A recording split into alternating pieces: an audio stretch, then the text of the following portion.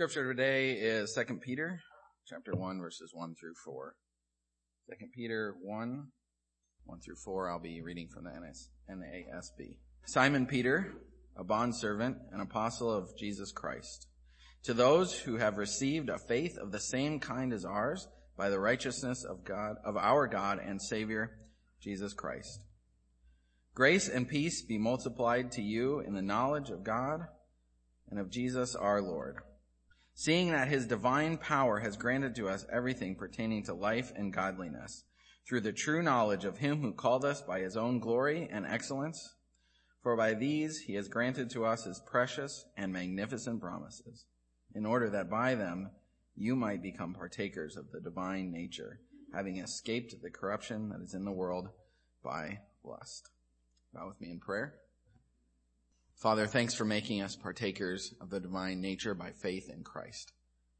Be with our brother Tom as he speaks. Help us to have open minds. Lord, remove the blinders even now from our eyes and speak to us. Speak to our hearts so that we might be with you. Thank you for this awesome passage and our brother. May he preach it well. In Jesus' name we pray. Amen. Good morning. It's good to be back.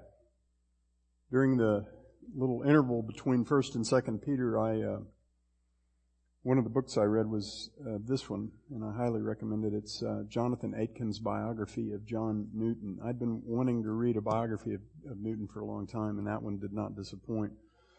John Newton was the 18th century Anglican preacher and author who, of course, wrote the hymn Amazing Grace, which is the most well-known hymn in the history of Christian hymns by every measure.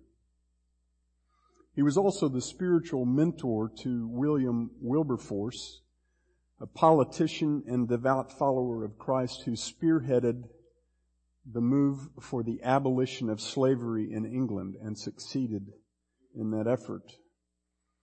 And if there's one thing that comes through loud and clear in Newton's life story, it is that this was a man who came to personally and with transforming effect know the God of all grace. The journey that brought him to that personal defining knowledge of God was a long and arduous journey. It was filled with many dangers, toils, and snares, as well as with many failures and regrets. But the more fully Newton came to know the Word of God and the God revealed in that Word, the more aware he became of the magnitude of God's grace in Jesus Christ. Newton had been a calloused and unscrupulous slave trader as a young man. He had committed abuses and injustices that in later years he could barely bring himself to talk about. At times, weighed down with guilt over the awareness of his terrible sins, Newton was a man who nonetheless came to find the grace and goodness of God far weightier than his own sin. Steadily growing, both in the knowledge of his gracious Savior and in his usefulness to his Savior, Newton finished out his life having been powerfully used by God. I can't even begin to recount the many things that God accomplished through this one faithful man, so I won't even try. Instead, I'll just read the biographer's own summary of Newton's life. Aitken said, throughout his long and influential public life, the outstanding features of Newton's private character were faith, humility, and gratitude. The faith was his certainty of God's faithfulness. The humility was his genuine sense of a sinner's unworthiness. The gratitude was the overflowing thankfulness of his heart for the amazing grace which in the lines of his immortal hymn saved a wretch like me. Newton's life is a vivid example of the very life to which the Apostle Peter, on behalf of God, calls every believer in this little 3-chapter letter that we're about to study together. A life in which the redeemed sinner grows ever more aware of and ever more changed by the amazing grace of God.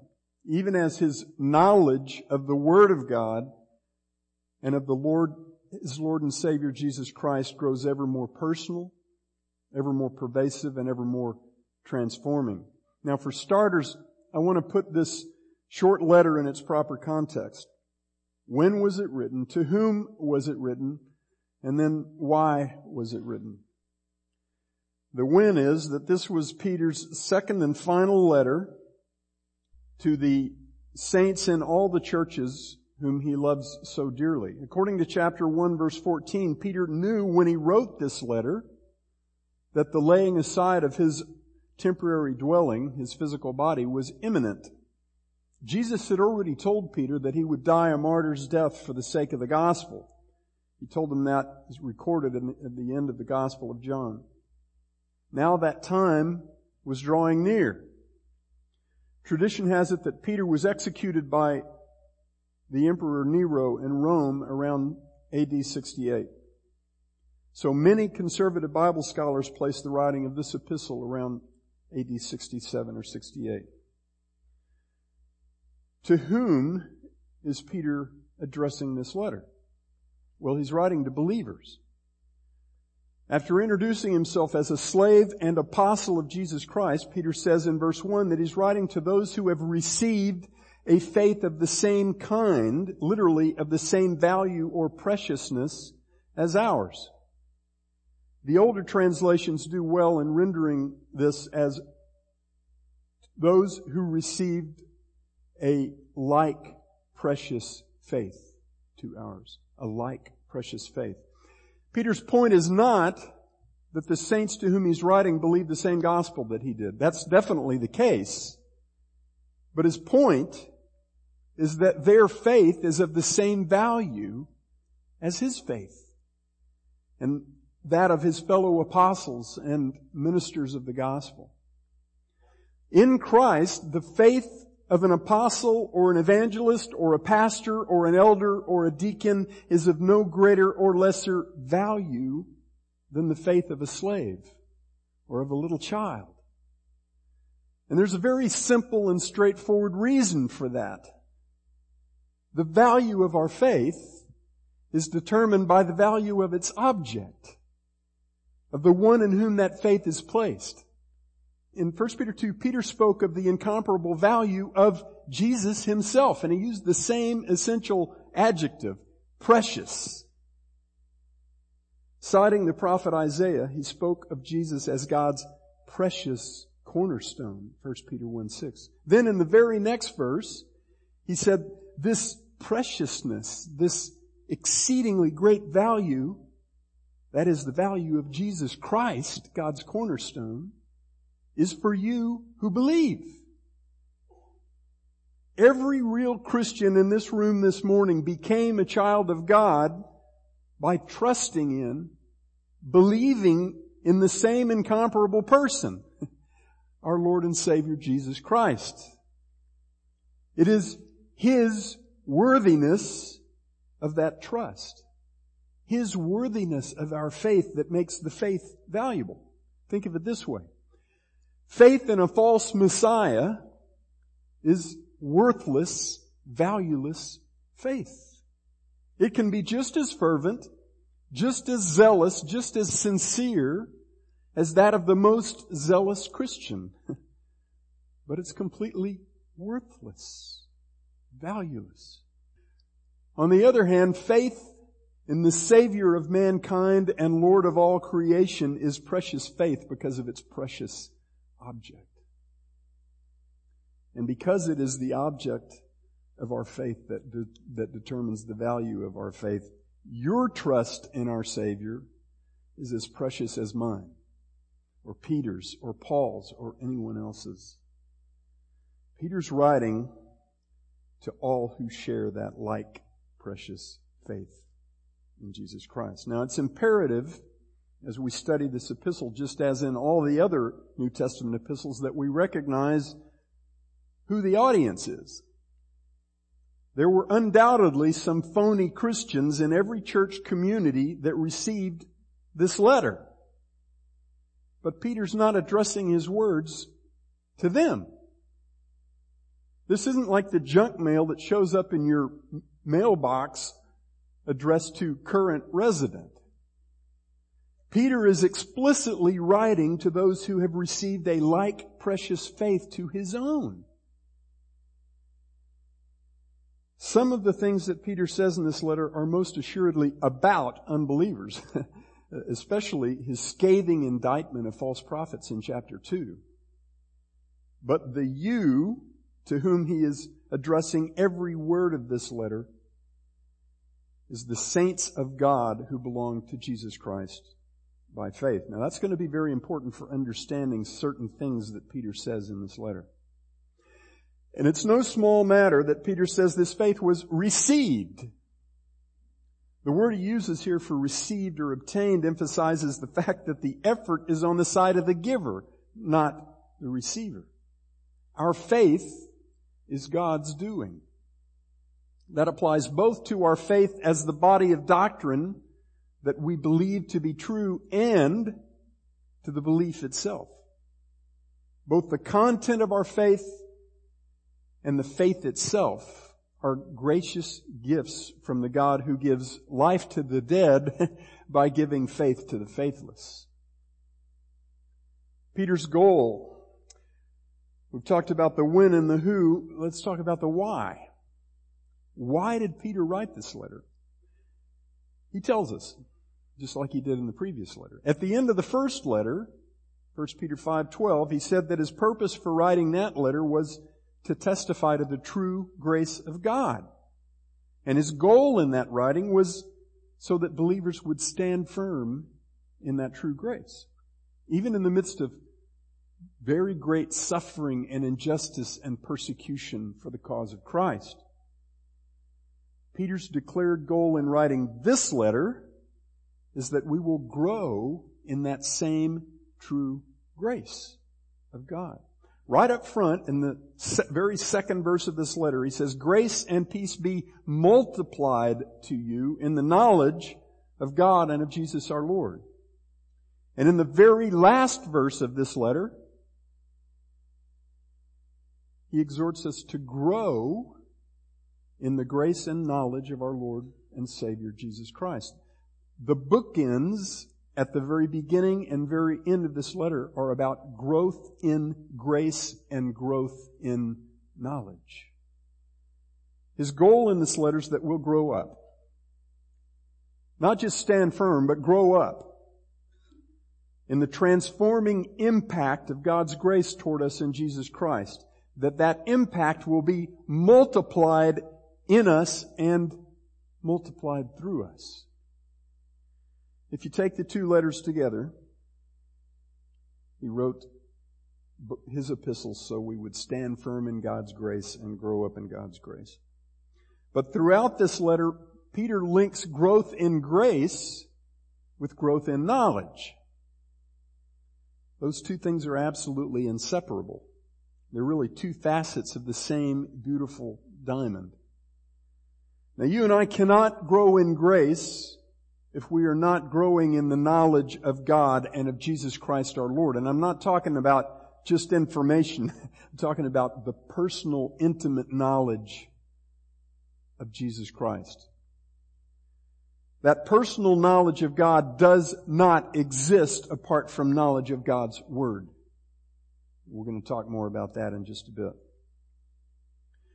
Peter's focus in the first 11 verses of this chapter is on us becoming sharers and bearers of God's character. Useful partakers of the divine nature. Sharers and bearers of God's character. That's my title for today's message and for next Sunday's message, Becoming Sharers and Bearers of God's Character, parts 1 and 2. We'll look at the sharers part of that this morning and the bearers part next week in verses 5 through 11. Once again, the goal of Peter's first epistle was that we would stand firm in God's true grace, not some crummy imitation of grace that pushes suffering out of the picture, but real grace, true grace that continues to be miraculously gracious even in the midst of the worst suffering and injustice that we face as God's children. The goal of the second epistle is growth in that grace, and when he speaks of that growth, he's not talking about some new work of grace on the part of God. He's talking about us laying hold of and living out the marvelous grace already given to us in Jesus Christ.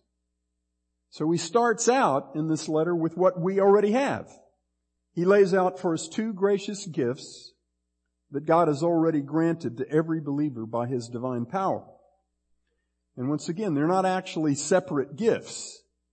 They're just different ways of looking at the same gift. He says God has granted to us everything pertaining to life and godliness. And then he says God has granted to us His precious and magnificent promises. This declaration that God has granted to us everything pertaining to life and godliness reminds me of Paul's declaration in Ephesians 1:3, where he says, "Blessed be the God and Father of our Lord Jesus Christ, who has blessed us with every spiritual blessing in the heavenlies in Christ." What blessings, brothers and sisters, has God withheld from us? None. Absolutely none. If you read the rest of Ephesians 1, you'll see what I'm talking about. God has lavished His blessings upon us in Christ. He's given us everything that we need to lay hold of real life and real godliness, to be marvelously alive in Christ, and to be excellent image bearers and agents of God. And His precious and magnificent promises spell out for us in living color what that everything looks like. If you ever want to know what you actually need, look at what God has promised to you as His child. That's everything that you need. Do you believe that? Do you believe that God has given to you everything that you need for life and godliness? If you do, what's the holdup? Maybe you believe God's given you everything that He has promised in His Word, but you're not quite sure how to take it. You're not sure how to actually put your hands on it. How do we lay hold of the amazing things that God has promised to us in Jesus Christ? How do we come to possess all that we need for real life and real godliness? Well, Peter tells us. He says the source is God's divine power, and the means is through the true knowledge of Him who called us by His own glory and excellence. This true knowledge of God is the dominant theme of this passage. And this is really important because this is how God grants to us, imparts to us everything that we need for real life and real godliness.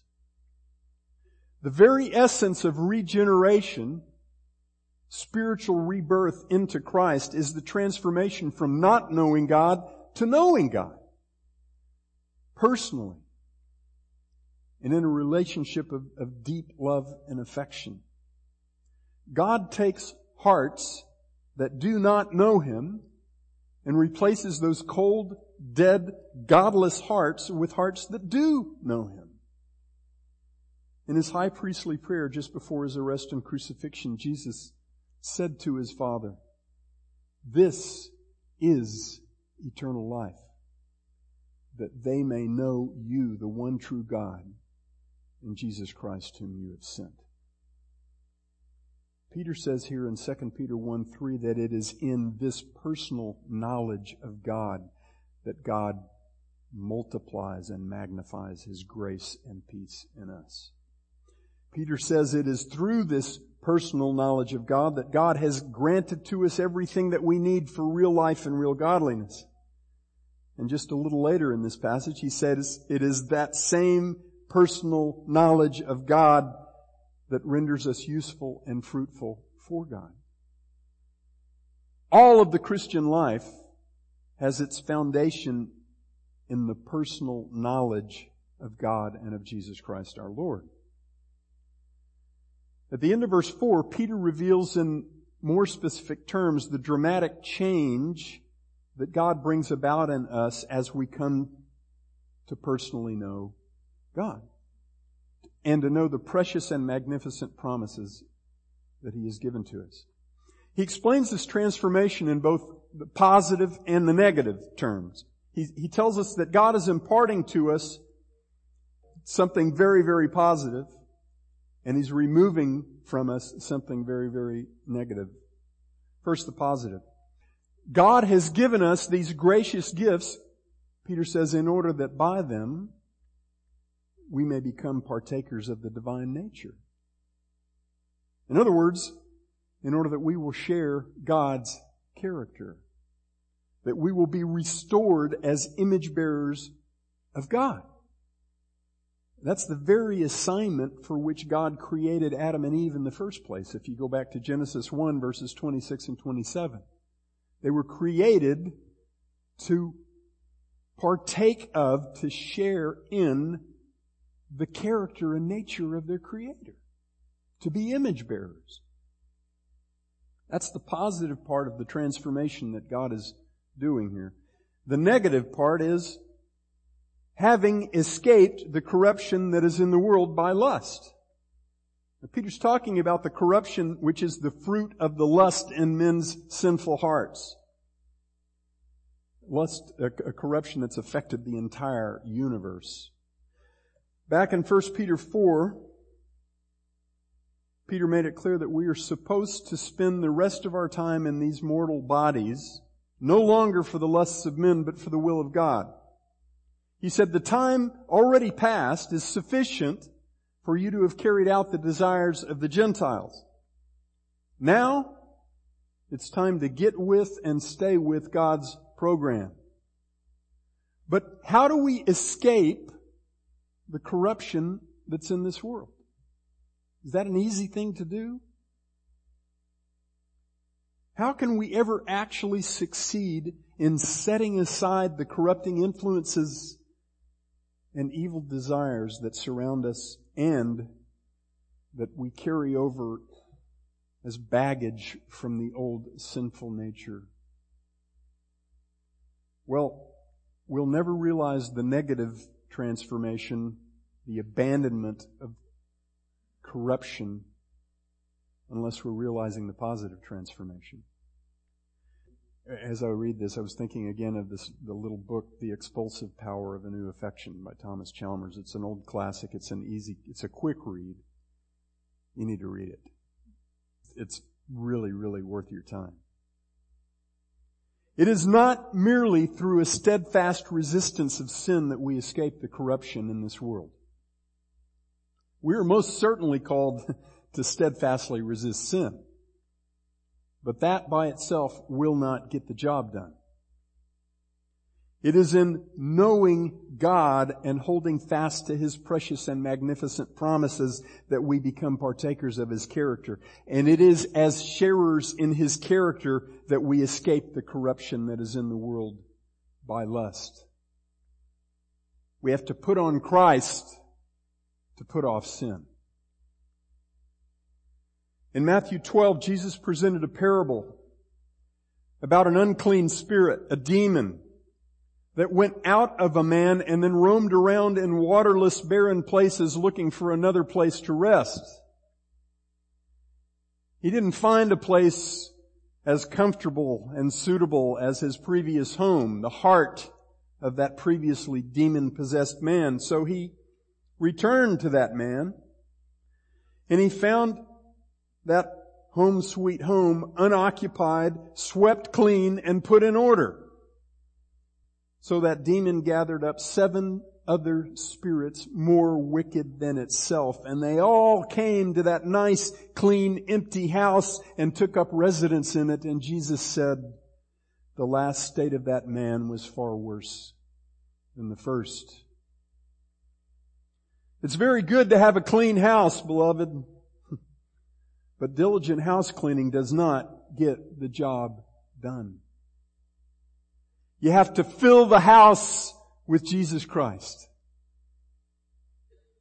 so that there's no room at the inn when evil practices and evil beings come knocking at the door, as they most certainly will. Far too many Christians reduce the Christian life to what they do and don't do, when the very definition of the Christian life is personally knowing Jesus Christ. So, the way you get to be a partaker of the character of God is to personally know Christ. And how do you do that? How do you do that? How do you get the true knowledge of God and of Jesus Christ our Lord that determines absolutely everything about the Christian life? It is life. So how do you get it? Well, first you get it because God gives it to you. You get it when you receive the like precious faith that belongs to every redeemed child of God. When you place your trust in Jesus Christ alone as the Son of God who paid the full eternal penalty for your sin when He died on the cross, you pass from death into life. That life is relationship with God and personal knowledge of God. Even if you never knew anything more about God than that He sent His own beloved Son to an agonizing death on the cross to save you from the penalty and power of your wretched sin forever, you would know enough to know God Himself, to know Him, to love Him, to trust Him, and to obey Him. But the Christian life is a continual process of coming to know Him more fully, more truly. To be more and more transformed by that knowing day by day, transformed into the very likeness of the one that you know and love and believe.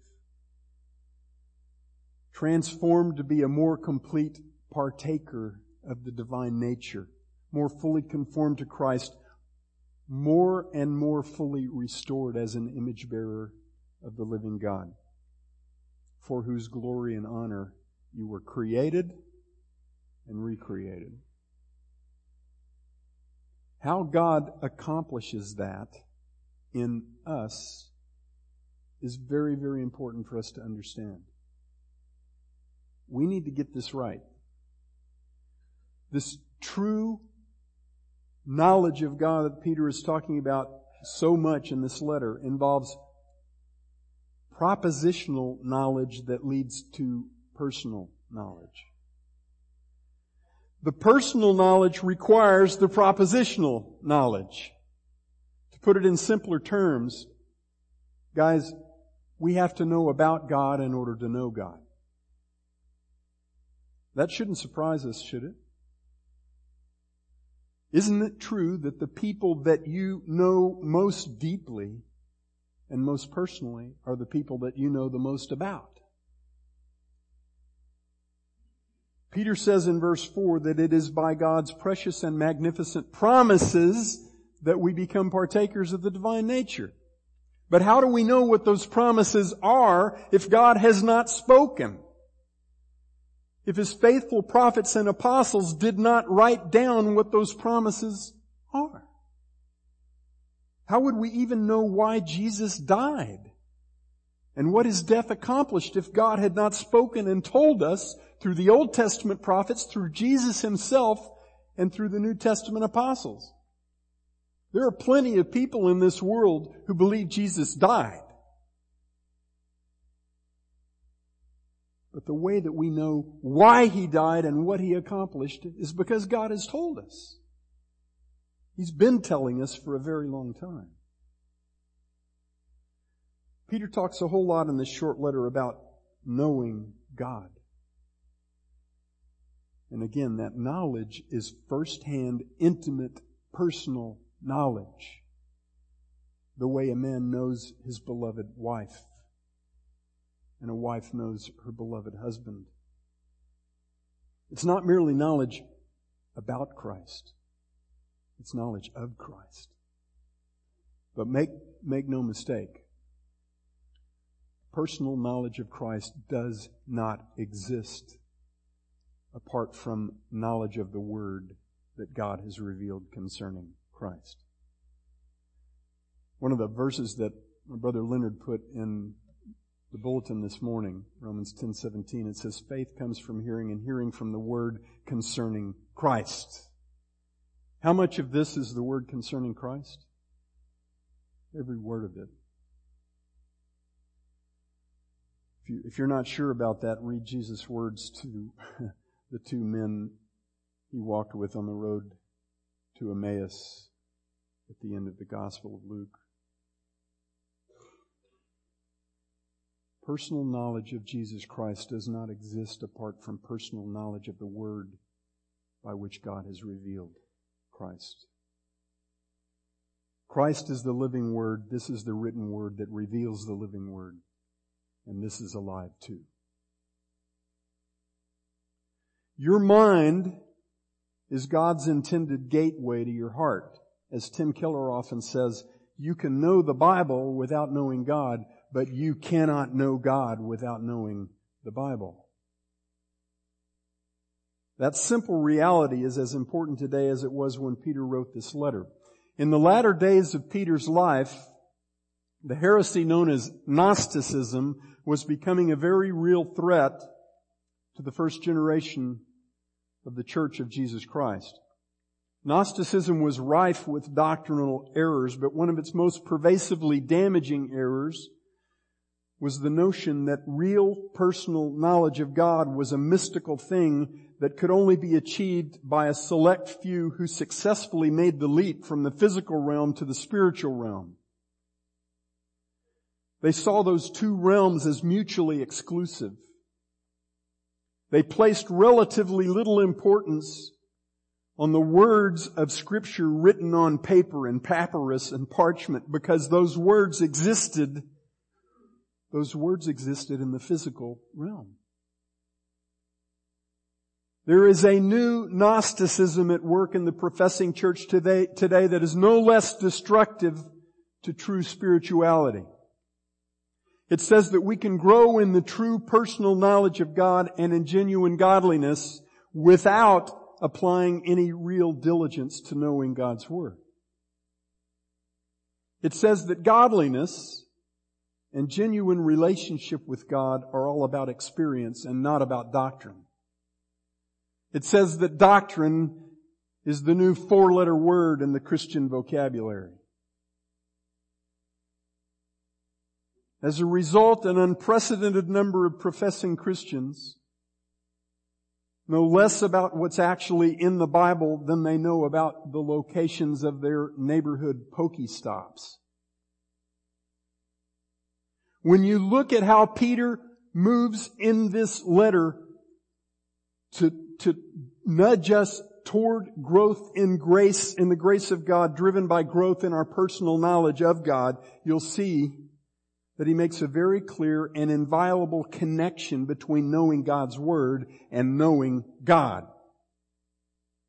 At the very practical level, Peter says that his objective in this letter is to remind believers of the true things that they already know concerning God's grace in Jesus Christ. True things in which Peter says they were already established. That's in verses 12 to 15. We'll look at that in more detail later, but I want to get this point out on the table now, and I want us to be thinking about this. Where are these true things found that Peter is reminding us about? Peter says they're found in the sacred Scriptures.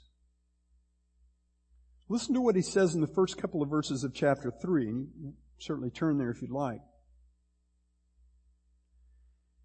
He says, "This is now, beloved, the second letter I am writing to you, in which I am stirring up your sincere mind by way of reminder, that you should remember the words spoken beforehand by the holy prophets and the commandment of the Lord and Savior spoken by your apostles." That you should remember what? The words spoken beforehand by the holy prophets and the commandment of the Lord and Savior spoken by your apostles. The things of which Peter is diligently reminding his brothers and sisters in Christ are the truths contained in the Word of God, Old and New Testaments, the very words of the prophets and apostles. This isn't so mystical and mysterious that it's unattainable except for some select few. This is God's gift to the world, and it's most certainly God's attainable, reachable, graspable gift to His people. To His people. I was talking to a guy last week about the assertion that there's a bunch of books of the Bible stuck in a vault somewhere in the Vatican that no man has ever seen except the hierarchy of the Catholic Church. And I said to him, okay, so do you believe in God? Yeah. Do you believe that the God of the Bible is God? Yeah. You really think that the God who sent His own beloved Son to pay the eternal debt of our sin doesn't have it within His ability to make His Word available to His people? It's ridiculous. God has spoken. And Peter says we need to know what He said. Peter says he's writing these things so we'll be able to call them to mind at any time. That means they need to be burned in. They need to become part of our default mindset all the time. Now that does not mean, please hear me, that does not mean you can't start living the Christian life effectively and usefully until you rigorously know everything in the Bible. That would make all of us useless. Okay? But it does mean that all that's in the Bible is given to us by God as His people so that we will know our Lord and Savior, Jesus Christ, personally, and we will grow in the grace of God. The personal knowledge of God is always more than just the knowledge of God's written Word, but it is never less. It is never less than the knowledge of God's written Word. Striving to live the Christian life without diligently going after the pure, unadulterated milk of God's Word is like trying to live physically without eating. It can't be done. It can't be done. One of the very most valuable and useful things we will ever do for one another as children of God is to do exactly what Peter says he's doing in this letter. To remind our brothers and sisters of the things that God has revealed in His Word. Isn't that one of the coolest things that we do for each other, that other Christians have done for you? He says in chapter 1, verse 15, I will also be diligent that at any time after my departure you may be able to call these things to mind. We can do that for each other too. Beloved, we must behold God and meet with God in order to know God, and we behold Him and meet Him in His Word. If you come to the Word of the Lord to meet the Lord of the Word, you can be absolutely assured that the Holy Spirit is going to make that meeting happen. As you come to know more fully all that God has revealed of Himself and His Word, you will come by the work of the Holy Spirit to more fully know God Himself. And as you come to know Him more fully, that same indwelling Holy Spirit will make you more and more a partaker of the divine nature and a child of God conformed to your Father. But Peter does not stop with us sharing God's character. This is not about personal holiness as an end in itself. My brother Patrick said that to me many weeks ago, and God has just been, he's had that banging around in my head ever since. God's design for us is not about personal holiness as an end in itself. People used to pay monks, rich people used to pay monks to be holy for them. Vicarious holiness. Talk about a scam. Now, look, God has a grand and powerful use for us as sharers of His nature. He makes us sharers of His character so we will be bearers of His character to lost and dying souls, even to angels. As we'll see next week, God is restoring us as agents and image bearers so we'll be useful to Him and fruitful in the true knowledge of our Lord Jesus Christ. And even as He's making us more useful, He's making us ready for an abundant entrance into His glorious kingdom. So, stay tuned. This is a great little epistle. Loving Father, thank You for our time together this morning, for these brothers and sisters, these fellow sharers in the divine nature by Your doing alone. What a marvelous thing it is, Lord, that You have called us to, that You have given to us in Christ. May we bask in who You are and what You have promised and what You are at work to do. And may we be sold out, Lord, to Your purposes. May we be really good image bearers during our time on this earth. We ask it in Jesus' precious name. Amen.